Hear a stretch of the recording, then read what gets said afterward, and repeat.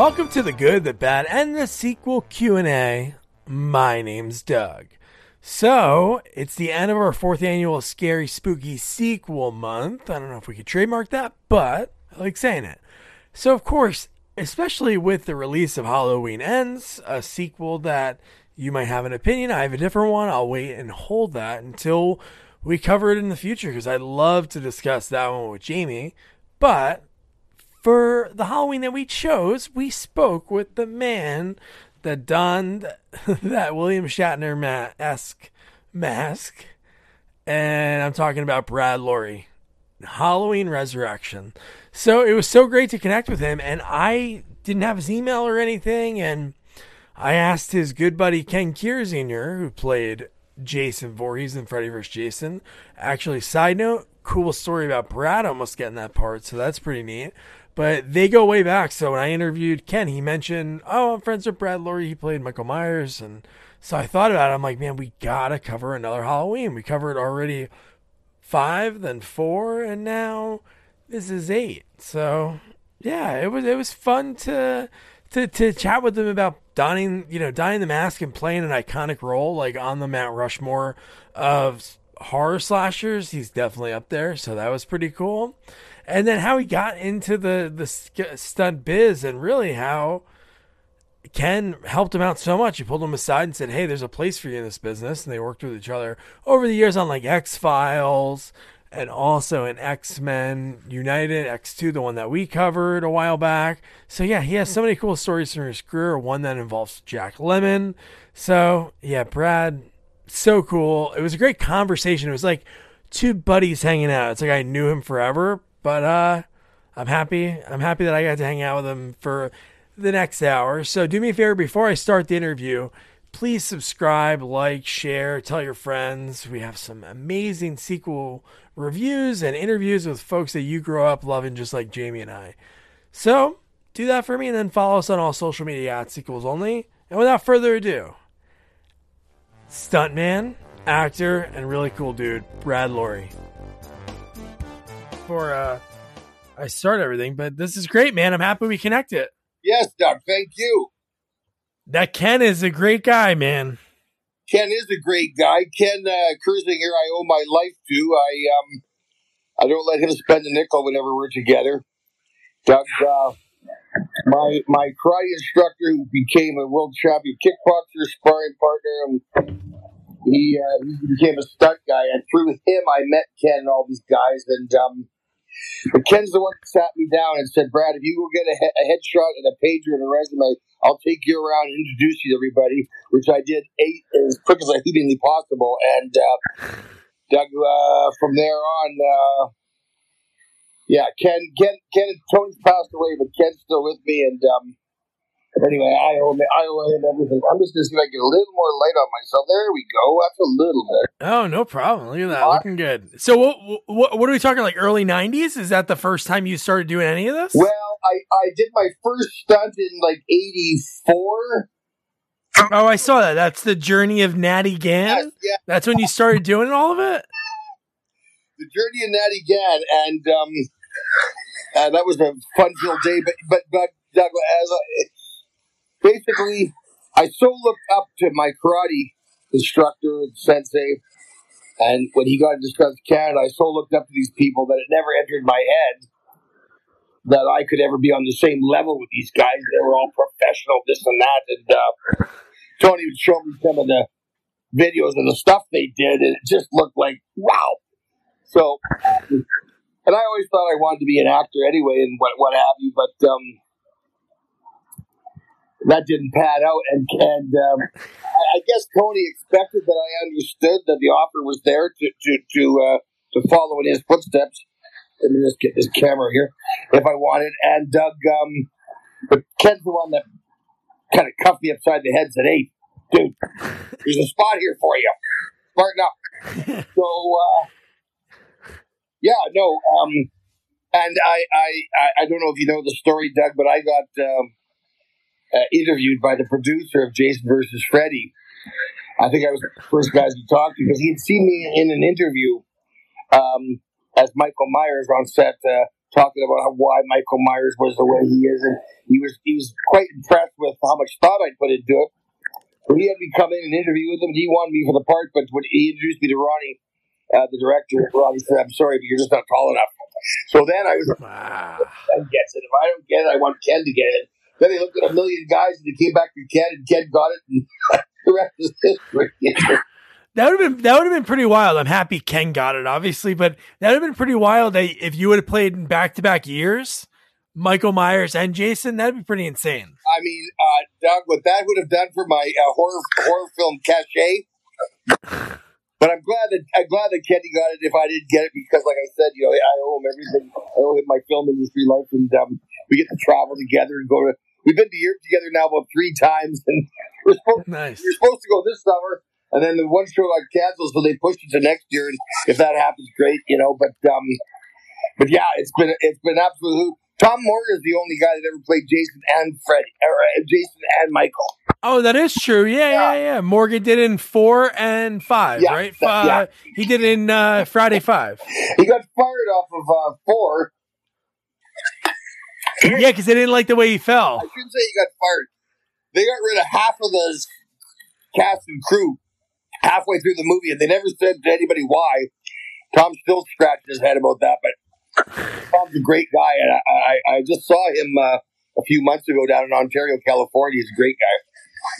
Yeah, I think all you guys are like a different breed when it comes to stunt guys, because when you watch the behind the scenes on part 5, and he talks about, you know what, when the tractor was coming towards me, I really wanted it to hit me, and I'm like, nobody would think that. Well, you see, this is Doug, what I say. I mean, I got into stunts because that's where my nepotism was, and for what they hired me to do, it was fairly easy. My athleticism saw me through, but I never understood these people. But instead of being the guy riding the horse and kisses the girl at the end of the scene, I want to be the guy that falls off the horse. Well, you got to be out of your mind. So how did it all begin? What's your beginnings, Brad? Like when you're growing up, like at what point was this something that you even thought about? Well, I never really got along with my dad, Doug, and as a little boy, I always really I loved the 2 hours of escape in the theater, and you kind of I remember going to see Aristocrats, the Disney cartoon. I came out there wanting a cat, but when I was 6, I fell in love with Kato, Green Hornet. Forgot all about Batman and Robin. I wanted to be that guy. And then, 7 years later, I went to see Fists of Fury, and I fell in love with Bruce Lee and the martial arts. And so I joined the local karate school. There was just the one school in the little town that I grew up in.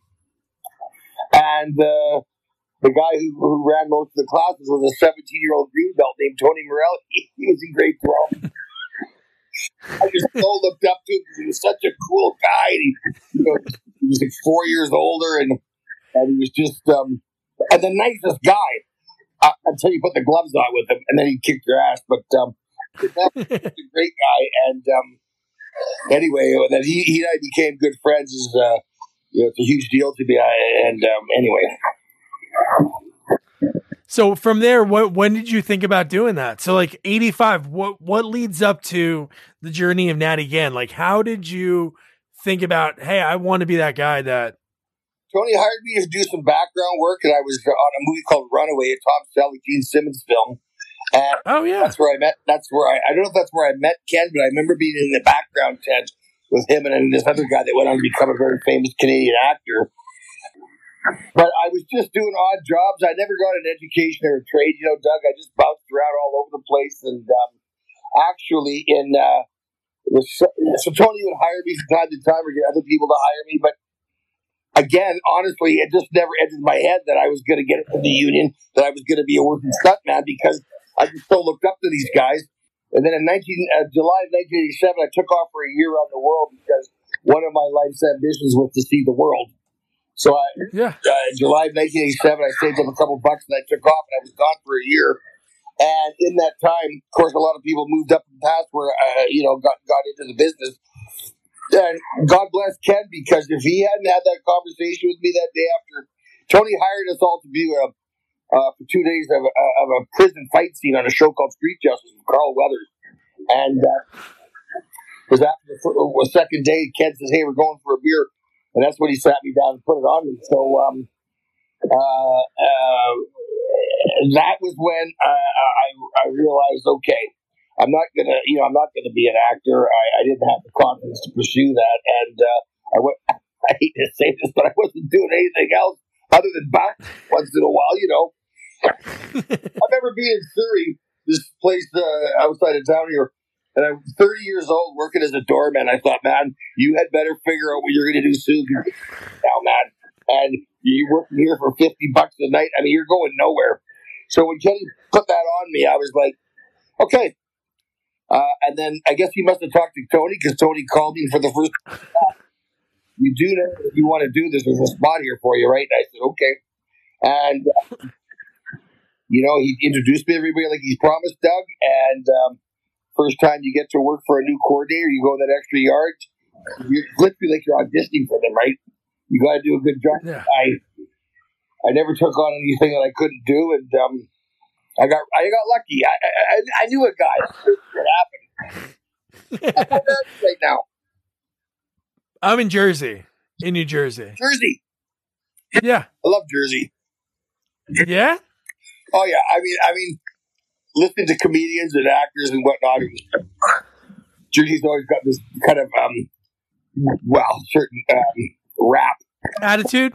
Yeah. But no, I just love all the. I just love it with actors that I admire from Jersey and whatnot. And Danny DeVito is a pretty big time guy from Jersey. He always talks about his Jersey roots. Wow. Yeah, he's from the shore. He actually knew Bruce Springsteen. They grew up in the same. No kidding. Is that right? All those guys. Steven Van Zandt. I interviewed Steven Van Zandt's brother, Billy, who's a big time writer. Like he was in Jaws too, but he went on to write like a ton of sitcoms and stuff for years. But no, Steven and Bruce, I think, met at a record store in the Village in New York City. And then that's how they hit it off. No kidding. Yeah. See, there you go. I never knew that. Yeah. Steven Van Zandt is one of those guys. I don't understand how these musicians. Where do they have time to take acting lessons that these guys make the transition to acting? Like you want to hear a good story? Yeah. I'll tell you a quick good story because I interviewed Billy, and Billy wrote plays too. So he was like the go-to guy for like somehow for African American comedies. He wrote on Martin. He wrote on the Wayans Brothers. Like he was the showrunner to start all those shows in the 90s. Wow. And he started I think he really cut his teeth on the Newhart show. That was like his first big one. But yeah, so he was writing plays and he wrote a play that was kind of like his brother's character and he was going to be in it. But he said, you know what? That's my brother's world. I'm not going to play a musician. And his brother said, I'll never act. So they're golfing one day in Jersey. His brother gets a phone call and it's from I can't think of his name, the guy that did The Sopranos. And he goes, oh, who was that, Steve? And he goes, oh, it was so-and-so. And then we auditioned for The Sopranos, this mafia show. And then the rest is history. Unbelievable. Like the first time I saw Dwight Yoakam in Blood Simple, I was like, where did this guy learn to act? Like he just walks on the set and there's so many examples of that. I mean, I can't go through them all in my head right now, but these musicians. Now, then you watch John Mellencamp. Ooh. Or like another Jersey guy with John Bon Jovi, like his few movies they did. Not a good actor, but no, Steven Van Zandt. And the funny thing about Steven Van Zandt, he was in the first ever Netflix show. Really? Did you ever watch, it was basically the same thing as Sopranos.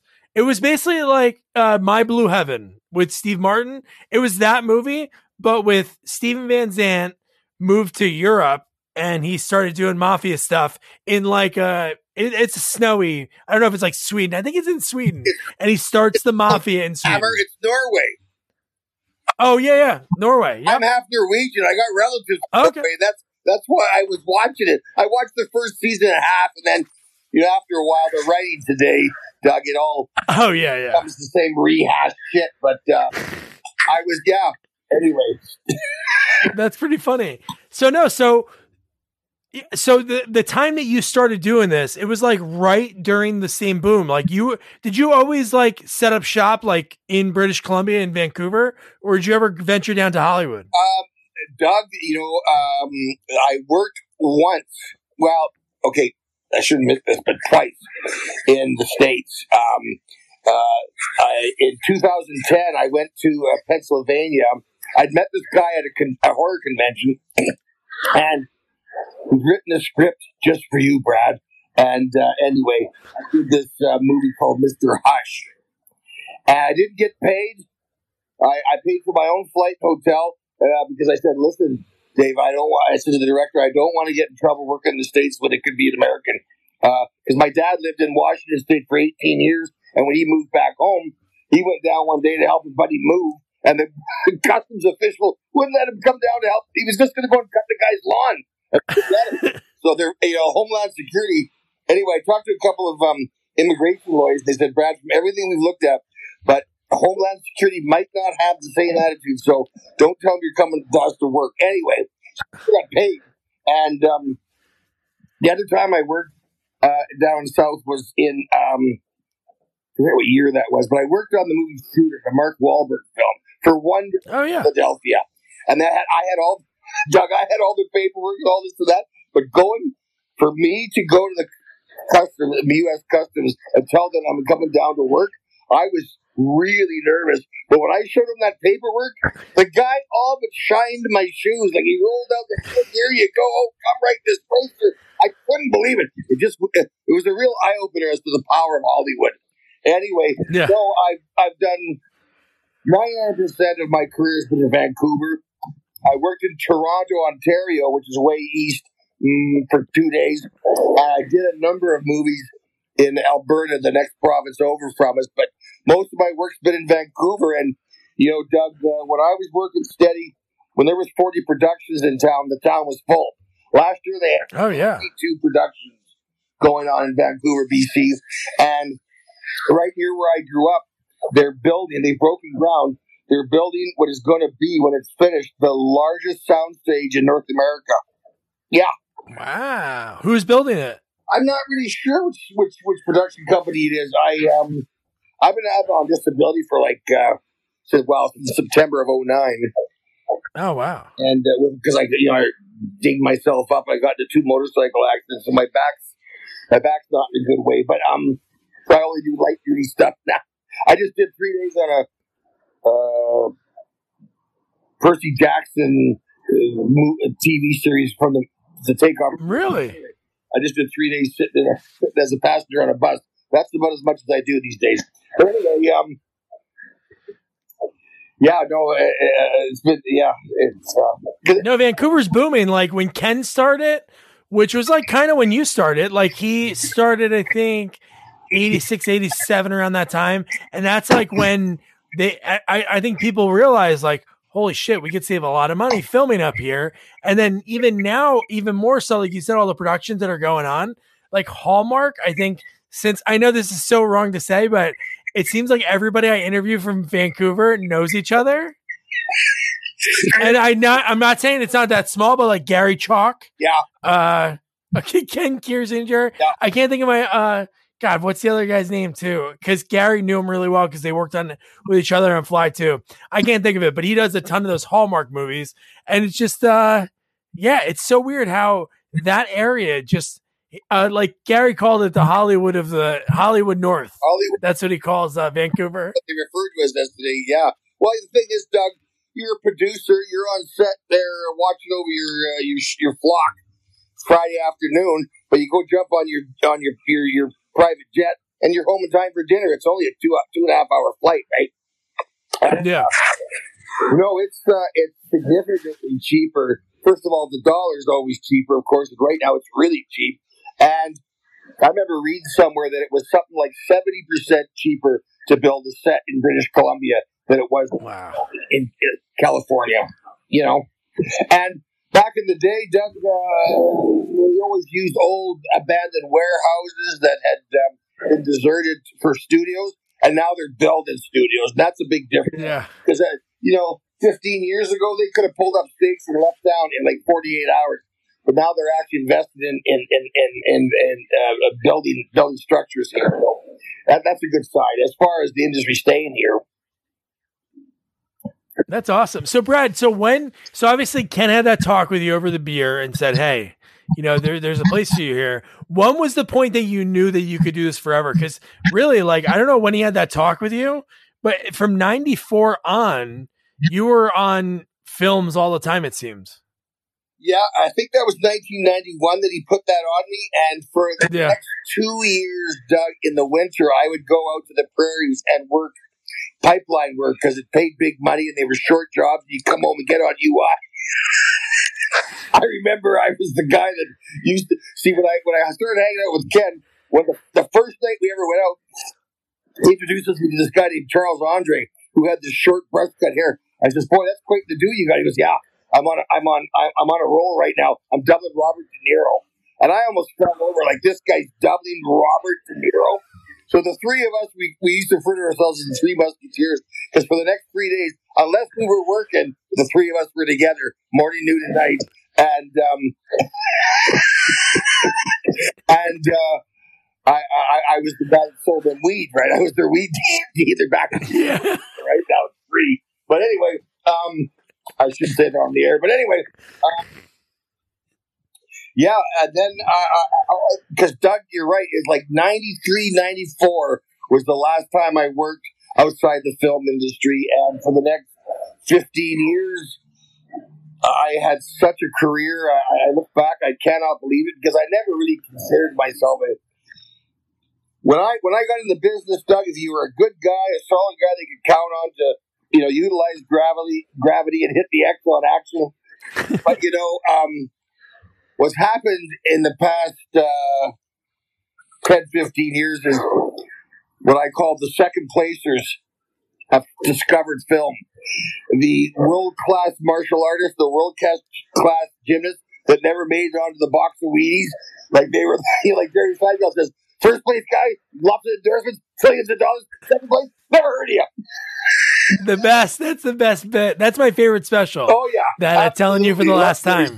Yes. Anyway, all these kids today, they're so talented. I mean, like the stuff that this one, the motorcycle guy, when I grew up, did some pretty neat stuff, but nothing like the kids could do today, They sit on their handlebars and do stoppies while they're smoking a cigarette. Like, it's insane, the talent. And so, I mean, we've been left in the dust. So, but that's okay. That's evolution, right? So, but I think that might look good for some people to watch a movie, but I think that's what's great. That's what I love about like the 80s, 90s movies, because you watch some of those like barroom fight scenes or a guy get thrown through the window. I'm not going to say it looks sloppy, but it looks real because it could be somebody that is a professional gymnast and pirouettes or front flips perfectly, lands on their feet. Yes. It just doesn't look as good. But when you watch like one of those, like, I don't know, I always think of like Stone Cold, that movie with Brian Bosworth, and like the fights in that movie, and you're like, this looks raw. It just looks real. Yeah, no, that's a good point. That's a good point, Doug, because I'll tell you, you go to set today, and you don't need to put any pads on because they rubberized everything. Like, everything is, like, the safety now is through the roof. Yeah.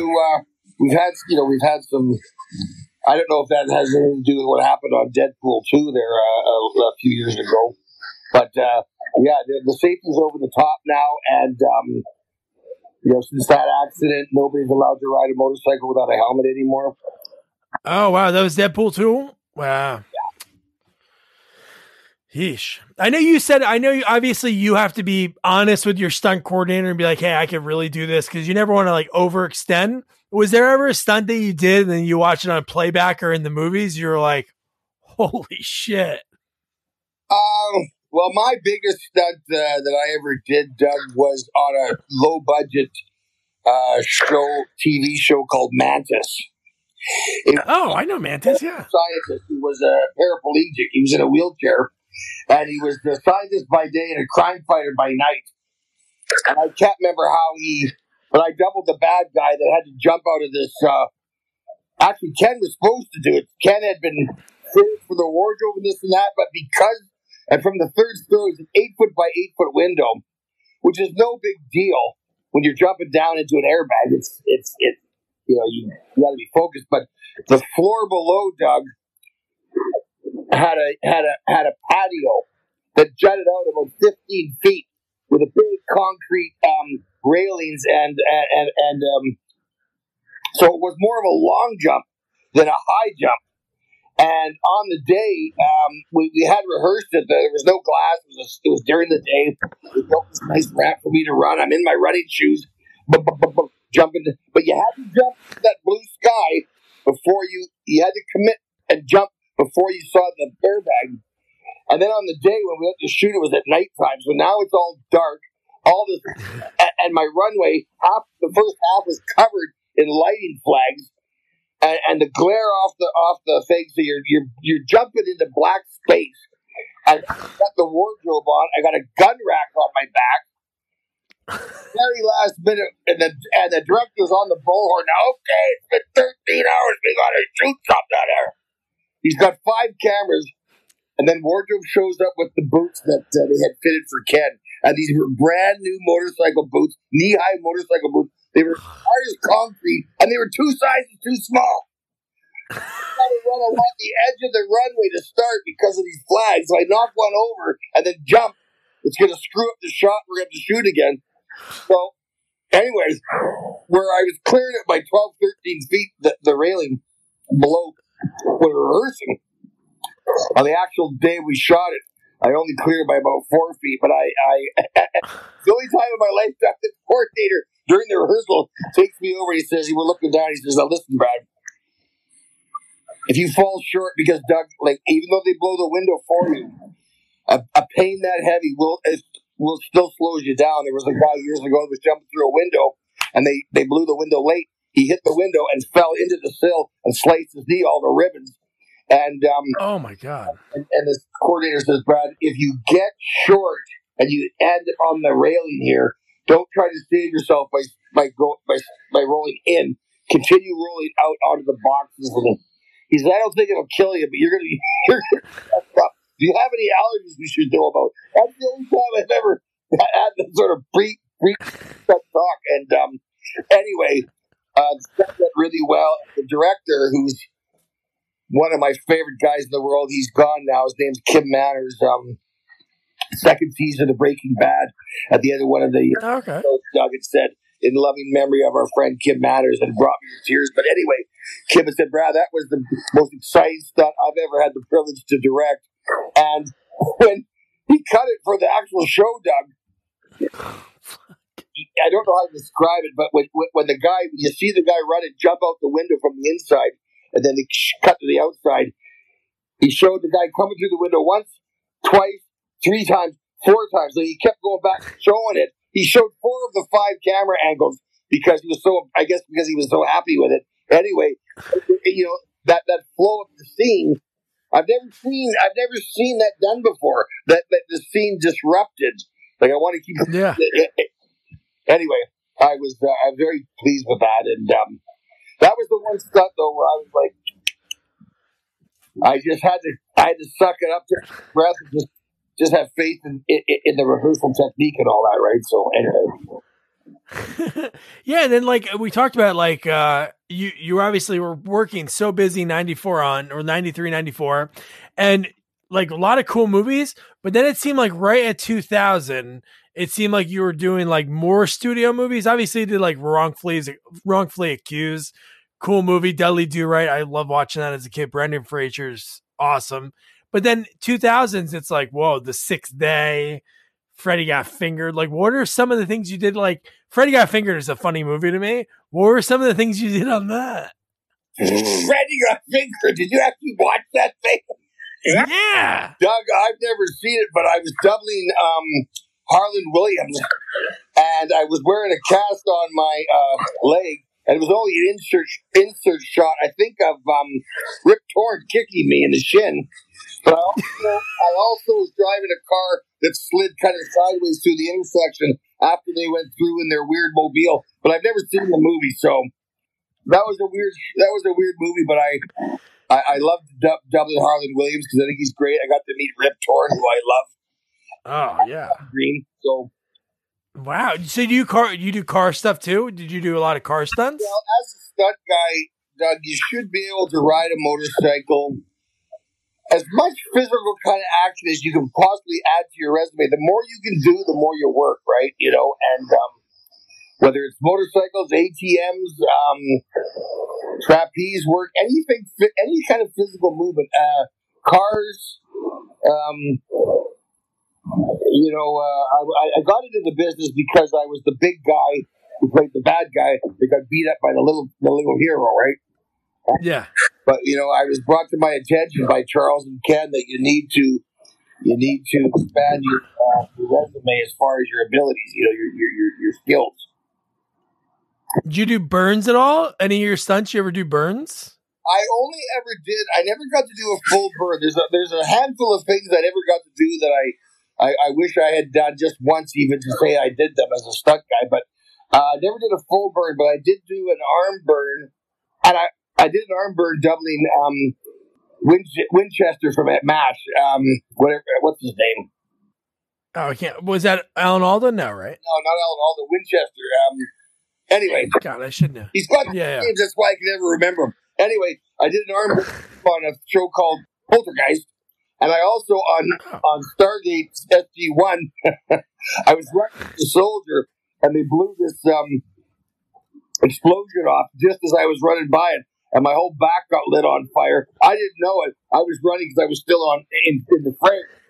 But when I got to the end of me, Brad, you're on fire, so I had to I had to go on my back, and they were throwing gravel in my eyes. I don't know what that did, but anyway. It's a crazy business, Doug. It is. No, I remember just Ken told me he had this bag that had everything in it. He's like, I had this bag to bring out auditions, and it had like everything you could need because you had to be ready, like for whatever movie. Because within a day, you could work on 3 or 4 things. Yeah, back in the day, we did double headers, which are always unnerving because one coordinator speaking at you, why aren't you here, and whatnot. But you always got the heads up pretty much as to what if it was anything out of the ordinary. If it was something you needed more than your elbows and your back pad and your knees, they would tell you. Like if you had to bring your Nomex and your gel and all this and that, but for burns and what have you.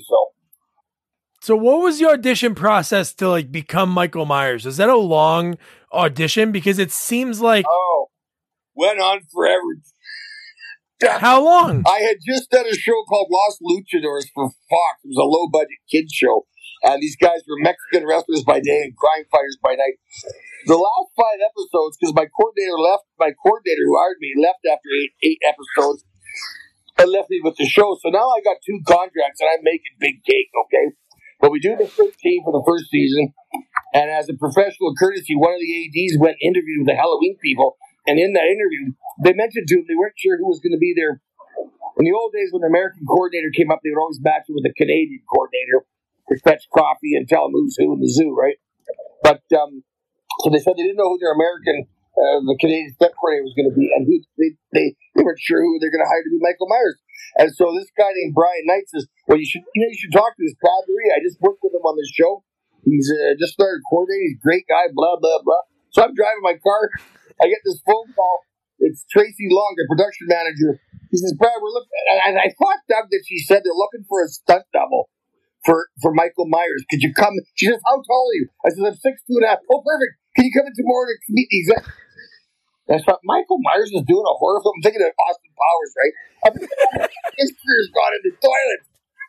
So I go in there the next day, and Doug, literally everybody was there. They'd hired everybody. It was almost like an afterthought. Oh, yeah, we better hire somebody to transport the mask from A to B on set. Anyway, I do the walk for the director a few times, and the producer says, "Okay," and he turns to the producer and says, "Yeah, he'll be fine." And the producer says, "Brad, you're the first guy we've looked at, and of course we have to consider other people, but if we do go with you, we're going to have to probably fly you down to LA to cast your head to build the mask around, And I said, wait, I got to go all the way to LA just to double some hummy acting. They said, "You're going to double the guy. You're going to be the guy." And that's when the actor in me went. And the truth is, Doug, I've never been a horror fan. When I was 19, I was dating this pair of tits, and she only loved horror films. So that's all we saw for like 2 years. And then when we broke up, I was heartbroken, but I was like, I never have to watch a horror film again. And the next week, everybody's talking about this Halloween movie, goddammit. And so my cousin said she liked it, so I ended up renting it one day. And halfway through, I was like, this is an excellent movie. It's not overly bloody, gory, or violent, but I'm on the edge of my seat. This guy's so creepy.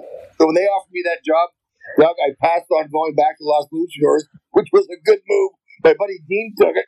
They did one episode, second episode. In the middle of the third episode, the producers came on set and pulled the plug and said, here we are today having this chat. If I was on Los Luchadors, we wouldn't be talking about this. So I took the job, and it was the closest a stunt guy comes to being a movie star. You know, I remember sitting in my trailer because there's just the cubby hole that you give the stunt guys, and all the actors had the big trailers and whatnot. And one of the kids was walking by and saw me with the door open and said, "Hey, what are you doing in this little hole?" I said, "Well, this is my room." "Oh, no, you're the star of the show." I says, "No. The mask is the star of the show. I just moved out. You be quiet." I didn't want to ruffle any feathers. But anyway, Doug, I do these conventions every once in a while. I make new friends all over the world. Ken and I have been to Europe together 3 times. I've been to Europe 7 times on the convention dime. We were supposed to. That's awesome. But we were supposed to go this summer. We were supposed to go to Amsterdam and then Birmingham, England the next weekend. But Amsterdam got canceled. So our agent said, "You guys want to go to Birmingham for a 2 or 3 day show?" We said, "You know what? We're too old to go for a weekend. If it isn't a doubleheader, we're not going." So we both passed on it. So hopefully, but they said they would bring us back next year. So we'll see if that happens. Yeah, no. So on Halloween Resurrection, one of the coolest things, I'm sure you never watched the behind the scenes on it, right? I have actually watched the behind the scenes because the scene that I played a fire cop inspector or whatever got cut, where I was actually. But what were you going to ask me? No, there's a line in it. So you were like dating a girl at the time. Yeah. I don't know how long it lasted after that, but you said Jamie Lee Curtis came over and planted one on you. Well, when I saw that, I mentioned it to Donna Keegan, Jamie's double, and Donna said, "Oh, Jamie will never shoot that scene the way it's written." So I never thought to mention it to my girlfriend. But the day of, my girlfriend said she needed my truck, so she came to work with me, and I unloaded my stunt bags so she could take the truck to go about her day. But just then, Jamie just happened to be there. She runs up. I think this is how we should shoot the scene. She grabs me, tips me, plants one on me right in front of my girlfriend. So when I got home, I didn't really kiss butt because she was quite upset. "You never told me you're going to be kissing Jamie Lee Curtis." I go, I never thought they were going to. So, I know that relationship didn't last long, but not because of that. No, I know. No, just it was funny, like the way you told that story, like in the little snippet. Because I think one thing that with that movie that is so like I think ahead of its time was the cameras on all the actors and all those scenes. Because on that behind the scenes documentary, they have all of that footage that they didn't use, but actual like legit footage, not like any like mistakes or anything. So continually you're watching the movie through the cameras that were on the actors' ears, which I think was like so ahead of its time. So for you, like being that role of Michael Myers, was there any stunts that you weren't allowed to do? Like Ken was pissed off because he wasn't allowed to do like the burn scene in the cornfield and an underwater scene because they were like, "Whoa, if something happens to you, then you can't be Jason for the other parts." Was there any that you weren't allowed to do? And he suggested he wasn't happy being able to do those. He's so full of shit. Because he wanted to win the award. He wanted to win like Stuntman of the Year. Well, he's never mentioned that to me, and I happen to know for a fact that there were certain scenes he just go, "I'll get my stunt double to shoot that scene." You know? Oh yeah, he was using the guy as a stunt double. He was also using him as a photo double because he's a younger version of Ken, a guy named Glenn Innes. He looked exactly like Ken, only he's a couple of years younger. Anyway, no, Doug, I did everything. The only scene in that movie that's not me as Michael Myers was the very end when the coroner opens the body bag, and his eyes pop open. We shot a couple different endings in Vancouver, but the test audiences didn't like them. They wanted the cliche ending. It was so obvious. But they shot that in New York, so that guy that popped open his eyes, that wasn't me. But everything else. Oh, it wasn't you. Okay. And the stunt going through the window when Busta Rhymes kicked me was tricky because that window was only wide enough for my shoulders. And I had to run backwards 3 steps to get through the window. So a couple of the first takes of the rehearsals, I was catching my shoulder and cutting through the window, and they didn't want that. So that was the one gag, and I had the camera on me the whole time, so you actually see the camera kind of spinning. So that's awesome. It seemed like you had a lot of fun doing that movie, because in one of the behind the scenes featurettes, it's a scene with when I can't remember their name, Sean Patrick, forget his third name, but him and the girl are like trying to get out of the window, and you have the one guy by the head, but it's like they're only filming, really, the camera's like on them too, so you're like kind of messing around with him, like kind of like toying with his head while holding it. Oh, Ian Thomas, whatever his name was, he and I really bonded because he never really knew his cool. that well. I was like a big brother to him, and I can't remember what I said behind the mask when we were rehearsing, but he had such a hard time not laughing for the longest time. And I had the same problem when we were rehearsing the scene where Busta, dressed as Michael, follows me through the living room, and he goes, I love that. During the rehearsals, I could not hold it together. He was so funny. No, we had a lot of fun on that show. I just loved everybody. Apparently, Buster was a little tardy getting to set, but I never saw any of that. He gave me a giant, very authentic bear hug every morning in the trailer, and I just got along with all the kids, and it's been really kind of, whenever I see them today, you know, where their careers have gone, it's always nice to see, and I hope one day we have a reunion. It should soon. Well, you should have done it this year, right? This is 20 years. August 2002, it came out. But I just wish them all the best. I mean, Katie Sackhoff, I love to death.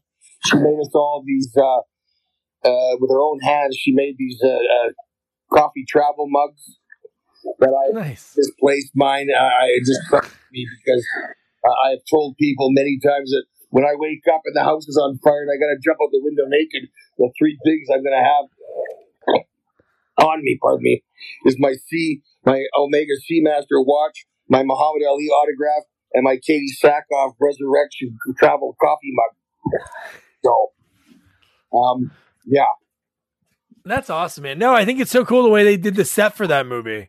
Like doing that, and that's big time to do it like basically the whole movie is like sort of artificial. Obviously the exterior shots that they did somewhere, that like the way they made it look like it was in a street, that's ahead of its time. 2002, unbelievable.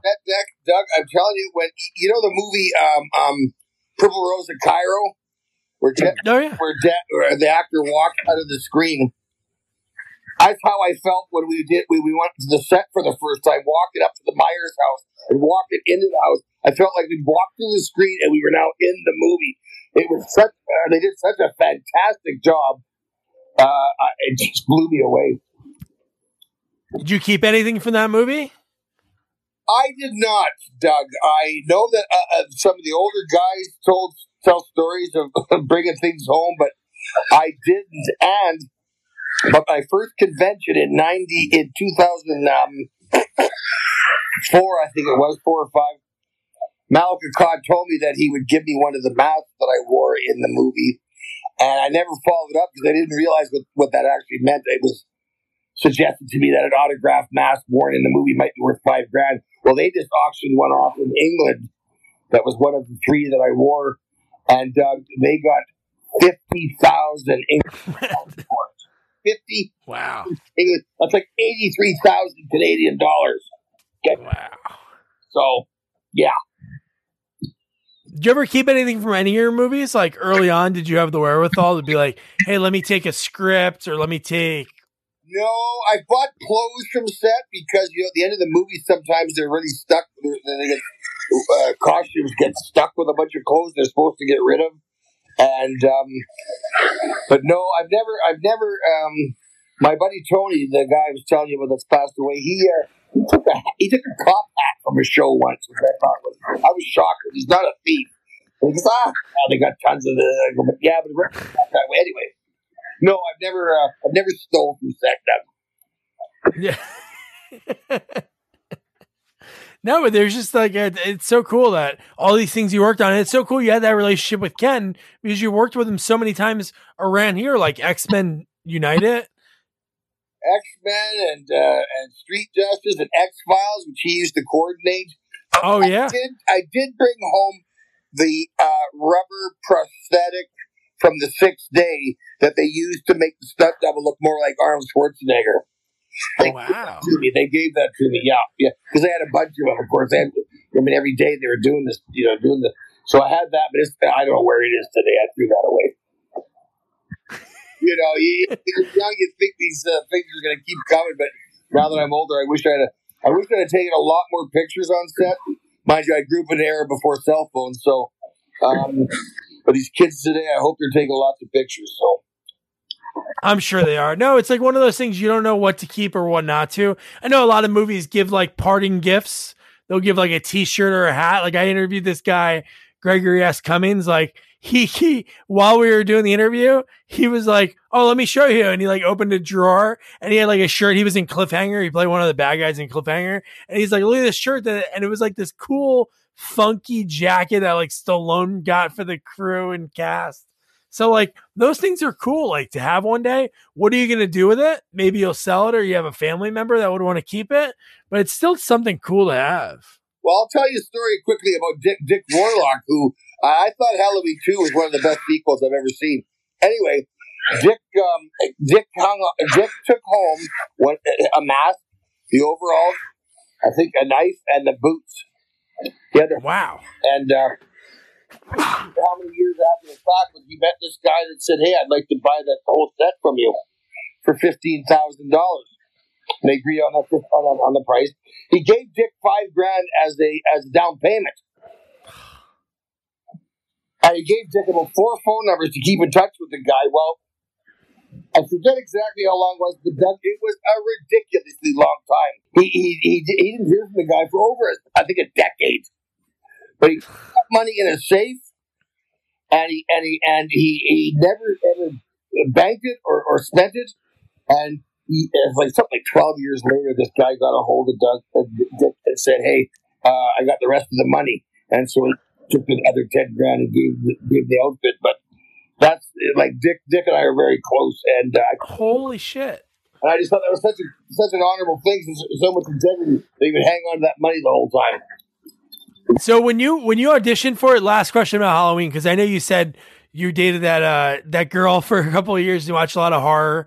How do you go to figure out how you're going to walk and like your movements and like the head turn? Is that from watching other movies, just being inspired and putting your own spin on it? I watched all the Halloweens on a VCR, fast forwarding to the Michael Myers scenes. Yeah. I'm gonna bite my tongue on what I think are certain performances, okay? But I always thought the scene where and I know, and I am 99% certain this was Nick Castle walking from the house across the street towards Jamie Lee at the end when she had the kids she was babysitting, and he was coming after her. That is the walk that I tried to copy. I watched 1 and 2 a lot, but I kept watching Nick Castle over, and because to me, Nick Castle's Michael Myers. Yeah. And I tried to copy, and the way Rick Rosenthal described it was, Brad, it's as if the legs and hips are transporting the upper body. The upper body doesn't move. It's just the legs that move. It's just a creepy, methodical gait, And so that's what I tried to do. And I was nervous. I'd never been the only one that they're pointing the camera. Unfortunately, the mask helped me a lot. But because Rick was constantly reminding me, Brad, slower, take your time. But he was great. He was great. No, you're right. Like Nick Castle, and I just think the head turn, like what he did, obviously, when you have that first blueprint to go with, that's what everybody's going to try to emulate or put their own spin on. But I think when he sticks Bob in the kitchen, Yes. and just his head turn to almost make it, because Michael Myers is kind of like such an enigma as a character. I think a lot of obviously the slashers are like Freddy. You know why they do it, but with Michael Myers, I guess because I don't know, him and Jason just don't say anything. They're silent. Doug, when they interviewed me on set and asked me why Michael Myers is the way he is, as best I can remember, I said, he's like a man-child. He doesn't understand violence, and he isn't intentionally harming people. He's like a cat playing with a mouse, and when it stops playing and it's dead, that's why he tilts his head, because he's trying to figure out why the mouse doesn't want to play anymore. That's good. That's who I worked with when I played him, and I think that's what the producer on Jason admired so much, because he just thought, anyway, he appreciated the thought that I put into it. That's what I was working with.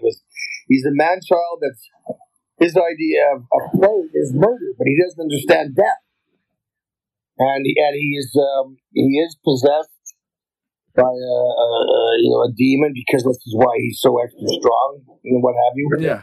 Anyway. No, I think it's so cool when it comes to horror. And I know obviously you have your feelings towards it, and obviously you played an iconic role in the history of horror, like the Mount Rushmore of like horror slashers. You played one of them. I think that's what's so cool about horror. Like I interviewed the actress that was the final girl in part 5, Melanie Kinnaman. Oh yeah. And so she had this, she was in a movie that it got panned real hard because it wasn't, spoiler alert, it wasn't Jason. It was the ambulance driver. So, but still, it's so funny when it comes to horror. If it's any other genre, if the movie isn't good or people don't like it, guess what? It's going to just collect dust. But for some reason, when it comes to a horror movie, it's going to get watched no matter what. Like every year, no matter what, I'll watch all the Halloweens. Like even though I despise 5, and I don't like 6. The only reason I don't like 5 is because I love 4. Like I think 4 sequel wise is so crafty the way Michael's played by Tom, which the parts that Tom played, I know I'm trying to think of the guy who played George Wilbur and the other parts of it. I know there's just something about that movie and how great it was. And the fact that in 5, they're basically like, all the stuff you loved. Well, we're going to end all of that. Yeah. Well, Doug, I'll tell you, I've said this a million times. I'm not a big fan of horror movies, but I'm a big fan of horror fans. They're so loyal to their genre. And I mean, yeah, I'm one of the personalities in the business, but they give you the shirt off their back. They're just the nicest people. I don't get it. They all want to see blood, guts, and gore, but they're just the sweetest human beings that you ever see. So I just love going to the conventions, and because you make new friends and show, and meet new people, and people telling you how far they've come to get your autograph, blah blah blah. Yeah, I think it's movie making. I think a lot of people that love horror, I think it's just the fact they love movie making and like practical effects and stunts. Like they love seeing something that makes them feel a little uneasy and almost makes you feel like it's real.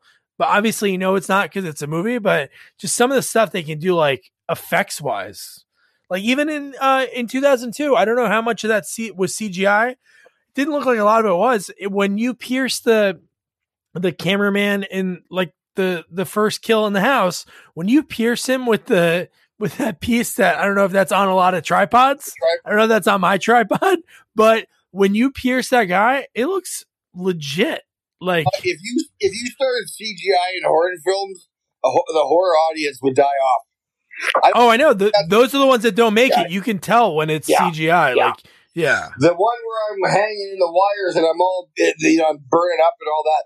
That was a mannequin, but that wasn't CGI. That was actual flame. Wow. And so, and I'm proud of that. All the stunts were real. There was next to no. I don't think there was any CGI really in that movie. I don't think the horror fans would stand for it if they started CGI and everything. Anyway. No. So let's talk.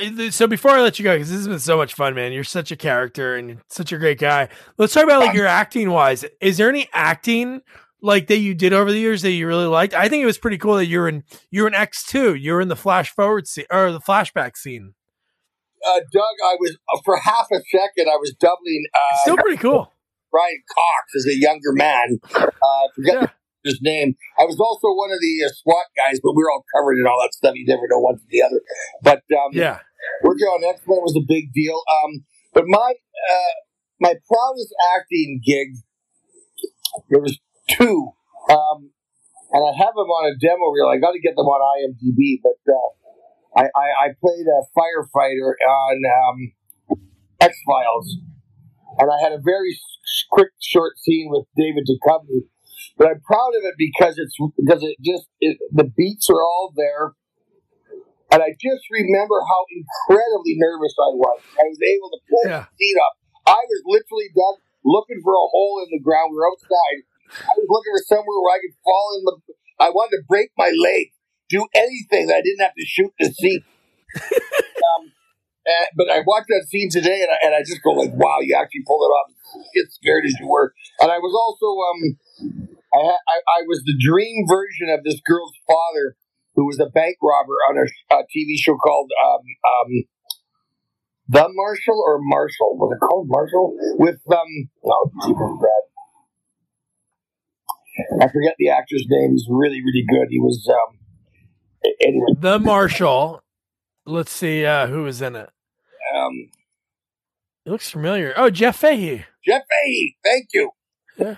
And I was this girl's father had been going around killing people and robbing banks, and she had this sort of James Dean vision of him. And in the end of the episode, she meets him. And he's just a scumbag.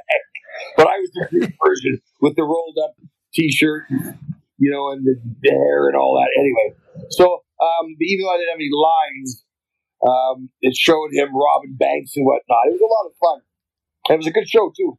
I also, the most starstruck I've ever been, Doug, I played a sort of a farmhand. There's two of us in a diner, and we sort of we come on to this young woman that Jack Lemmon is traveling with. There's a TV movie called The Long Way Home. And as a kid, my dad was a big fan of Jack Lemmon and the movie The Apartment in particular, The Out of Tower. Oh, yeah. And so I was on set with Mr. Lemmon, and I was but because I had dialogue, I felt compelled.